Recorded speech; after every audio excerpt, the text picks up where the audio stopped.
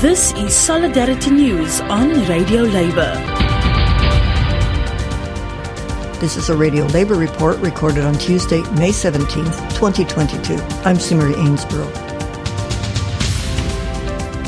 Allow me first to recall and reiterate the words of Nelson Mandela, who said education is the most powerful weapon which you can use to change the world. And allow me to rephrase that to say education is the most powerful weapon which you can use to eliminate child labour.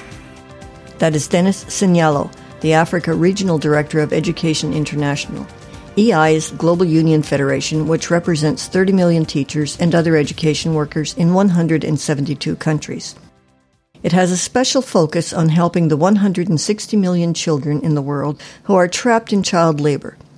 Mr. Sinyalo spoke at the 5th Global Conference of the Elimination of Child Labour held May 15th to 20th in Durban, South Africa. And if you are talking about education, certainly the most important people who drive education are teachers, the women and men in our classrooms.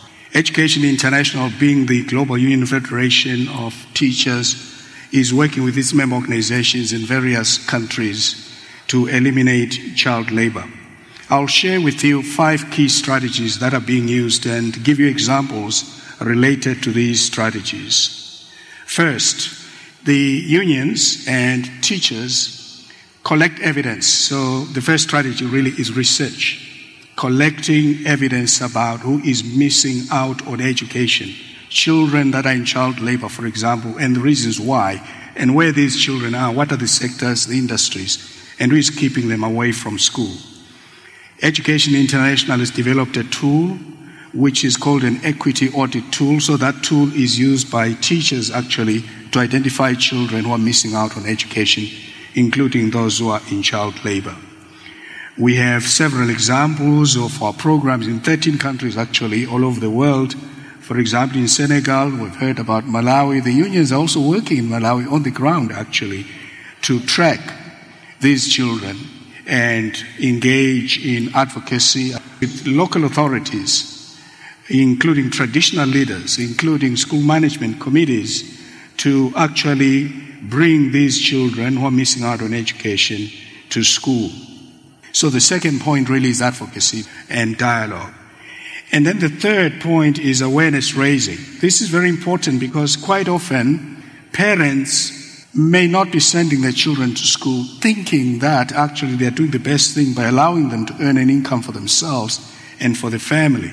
But teacher unions, as well as teachers at school or local level, engage with parents, engage with traditional leaders to get children into school, to raise awareness, consciousness, so that parents act and everybody else acts. And we've seen very successful examples, of course, in Malawi, in Zimbabwe, in Mali, in Senegal, and in various other countries. The fourth strategy is community mobilization. Community mobilization. So yes, raising awareness is good, but it's not sufficient. So you need to mobilize. So unions mobilize their members. And then, of course, the teachers mobilize the students, the communities to help in the effort of getting children out of labor and into school. Part of this is through actually using various methods. It can be theatre, for example. It can be school clubs, anti-child labor clubs, for example. It can be committees involving all the key stakeholders within the community. And one of the most successful models EI has used is the creation of child labor-free zones. So the unions working together with communities have identified child labor-free zones. It can be a community, it can be a district, or if the ambition is higher, it can even be a region or province. And then they work together to make sure that these zones are free of any form of child labor. And then finally, strategy number 5 is creating a safe and inclusive environment for the child, meaning the whole school and the whole classroom.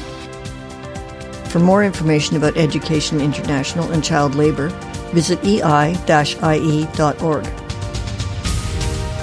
I'm Simmery Ainsborough. Thank you for listening.